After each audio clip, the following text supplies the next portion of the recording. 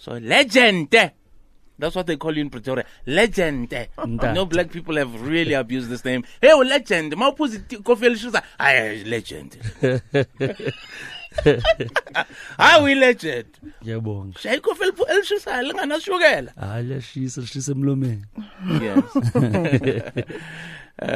We always bump into each other. This guy's always carrying a heavy bag. For content. Even at the gym. We bump into each other at the gym in Melrose, in Senton. Yes, Nagopi, Moses Mabida. Yeah. So I'm like to security. Yes, lo, legend. What's the bag, legend? No, sometimes, like I'll bring like a few pair of sneakers, a few shorts, because sometimes your outfit needs to be, lit in gym. And Glenn would know. Yeah, because I think what he does is, if, say for instance, if there's an event in Durban, before he checks in at the hotel, he'll start at the gym first. That's hence the big bag. Yes. Okay, but why must he carry it around? That's a legend. Okay. Yeah, I can take that. I can take that. So, Legend Manqele is a prominent South African producer. And, we've bumped into each other and he made so many promises. Because you know what? It's a small world. You will always bump into each other. Yes. Oh, look at that. Then we must do what? We must as you can see, he's a bit intimidated and very uncomfortable. No, but maybe the time is not right yet. Maybe but you plant the seed, right? Yes. He did not say that 10 years ago. This man is a content creator. He's just waiting for the right time. Is it? Yes. So we PR, okay. You plant a seed and then, the universe conspires. Yeah. So, legend. He was recently honored by Screen Africa magazine for his 10-year milestone journey in the TV and film industry. Another bold business move under his belt is the acquisition of Destiny and Destiny Man magazine. Now, this is the time. This is the time that you guys have been waiting for. I'm fucking makeup. So it's not going to work. But you don't need it. Hey? Welcome to the show, man. Yeah, good thank to you have so much. Yes, I appreciate man, it's a small world. Here we are, we bump into each other again. I'm sorry. That's what I'm going to say. I'm sorry for not living up to my promises. Don't be sorry, just be careful. Okay, sure. Just be careful. So, Legend, please explain what you actually do at BarLeader.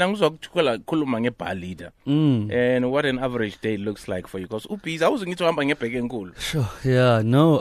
So BarLeader is my first company. That is essentially a content production house. Yes. And I think, that's basically, I run that company and it's birthed other companies within itself. So it's got subsidiaries as well that it supports within now the group.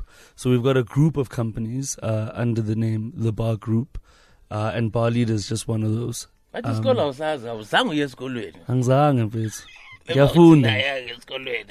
how have you been able to create the BarLeader? I think a lot of it is divine guidance, and then to be very honest and to be a very practical person around the answer, I think I've just sort of taken it as it comes and made decisions when I'm faced with making those decisions.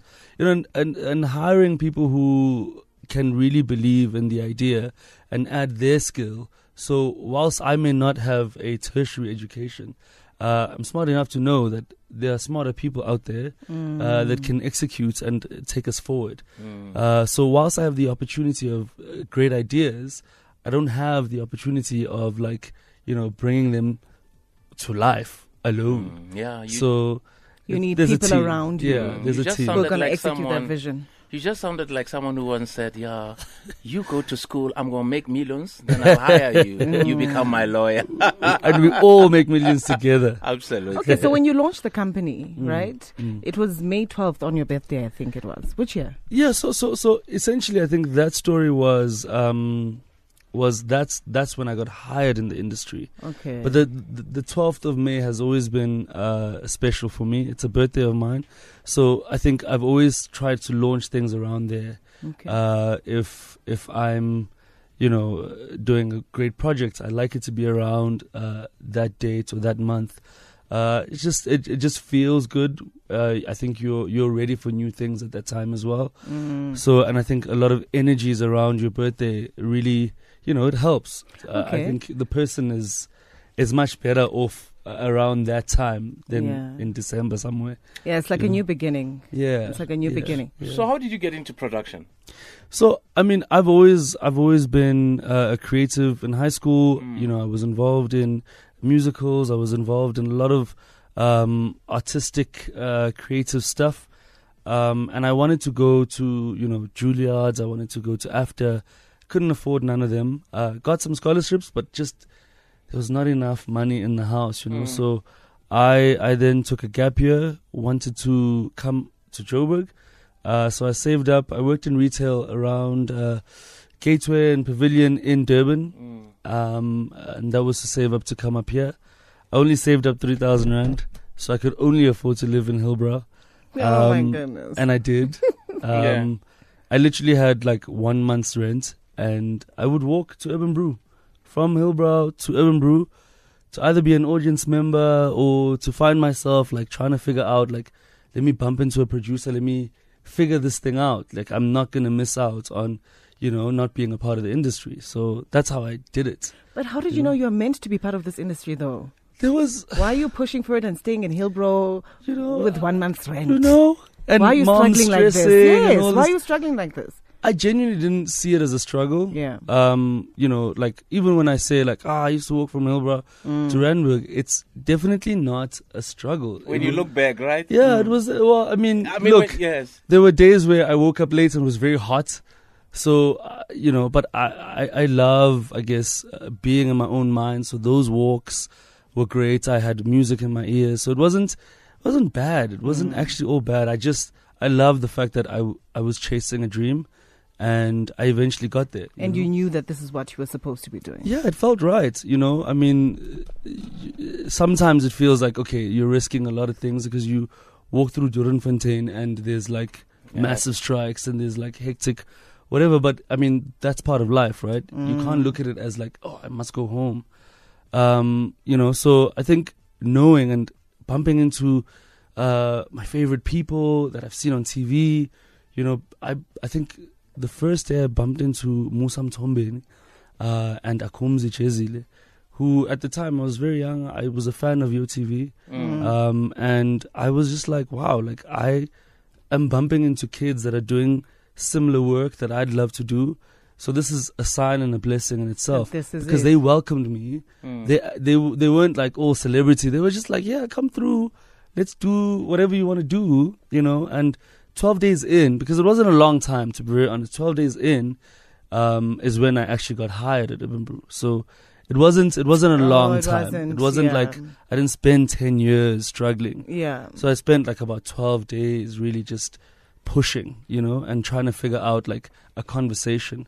And I always arrive like looking really cool and not looking like I just walked, So yeah, it wasn't hard. But also, Legend, starting your company, you're very young. Yeah. Ne? Yeah. Were you not scared of that transition of being, a content creative maybe at Urban Brew to being your own man? Look, a lot of it is scary because, you're as good as your last contract. A lot of it is our industry isn't regulated as much as, other industries. So it is walking into the wilderness at some level. But if you don't do it, you're going to suffer and live a different life. So I've got goals and I've got certain things that I want to do.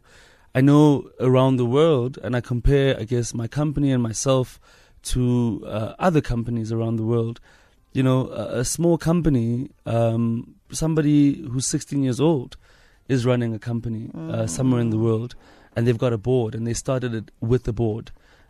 So I think for me, had I waited any longer, I wouldn't be here. So tell us some of the programs that you were featured in. Sure. Or some of the programs that you produced? Sure. So, I mean, from employment stage, I used to dabble a bit in live, RGB, YoTV, and then in some V Entertainment stuff as well for the Mnet channels. And then I basically started, my journey into my company by co-producing with Dineo's Diary. Yeah. Look, in the background, I had, some assistance with, competition, Kai FM. Greg Maloka was a great person who made me a supplier to his company. And, so I was basically juggling 2 clients at the same time. I was lucky enough because Dineo had seen my work, and she wanted us to sort of work together on her season 4. After that, I then saw this as, I think, the beginning of what reality show would be in our country in the way that I saw it. So, living the dream with Somizi, being Bonang, Fuzu, rich kids. There are some that are coming up now. The Mpisanes are going to be, gracing the screens. I saw something about you and being in Nkandla. Yes, well. Is there a show that's going to come? So I'm busy workshopping that, and I'm busy, trying to figure out a story there, because I think, it's intriguing, and I think the country wants to know, but yes, curious. But they pretend like they know. And then they start going to Twitter, and I think that's what I've used reality shows as a bigger answer to the curiosity. People are curious about something. Let's try to figure it out. Yeah, that's what I was going to ask you. Why reality shows? Why not like documentaries? Why? So we do those. Okay. We do those. Of course, the trend is reality, and that has a lot of legs and a lot of talkability. I mean, we've just finished a brilliant documentary as a tribute to Udumisa Nsebenza, who was, the chairperson of Barloworld. It's a beautiful story. It's essentially the art of being human. Somebody who grew up in apartheid, helped a lot of our leaders, taught at, amazing schools, went to Fort Hare, did the thing, met Abo Mandela, Abo Bantu Olomisa, taught Bantu Olomisa. So we do that as a company, and we do a lot of those. And I think, because our selling proposition to the broadcasters is that we do reality unlike no other.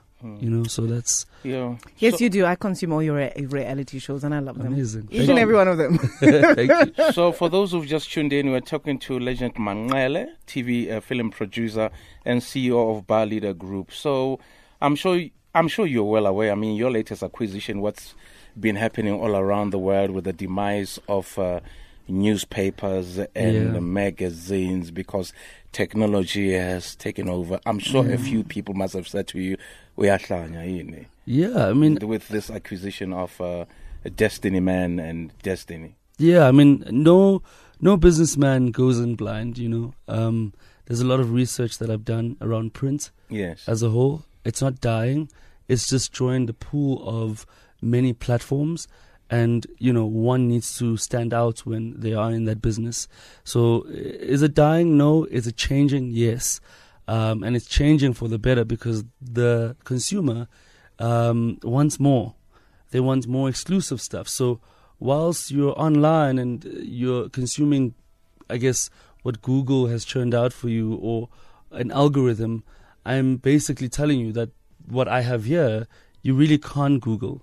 There are stories in our country that have never been archived, that have never been told, and we sit today with a 29% rate of unemployment in this country. We need stories, and content will move us into a better place, into a better day. When we know that, I don't have to just be a doctor. I can actually be a plumber and still drive a Harley Davidson or whatever.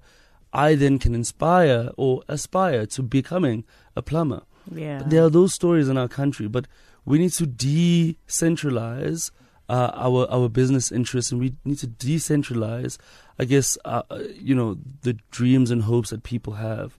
There are many other dreams and hopes that kids can grow up to wanting to be a part of. You know, I know that my industry wasn't a desirable industry when I was in high school, because what you saw was, you know, artists are poor, artists die broke, and all these things, and creatives really don't make money.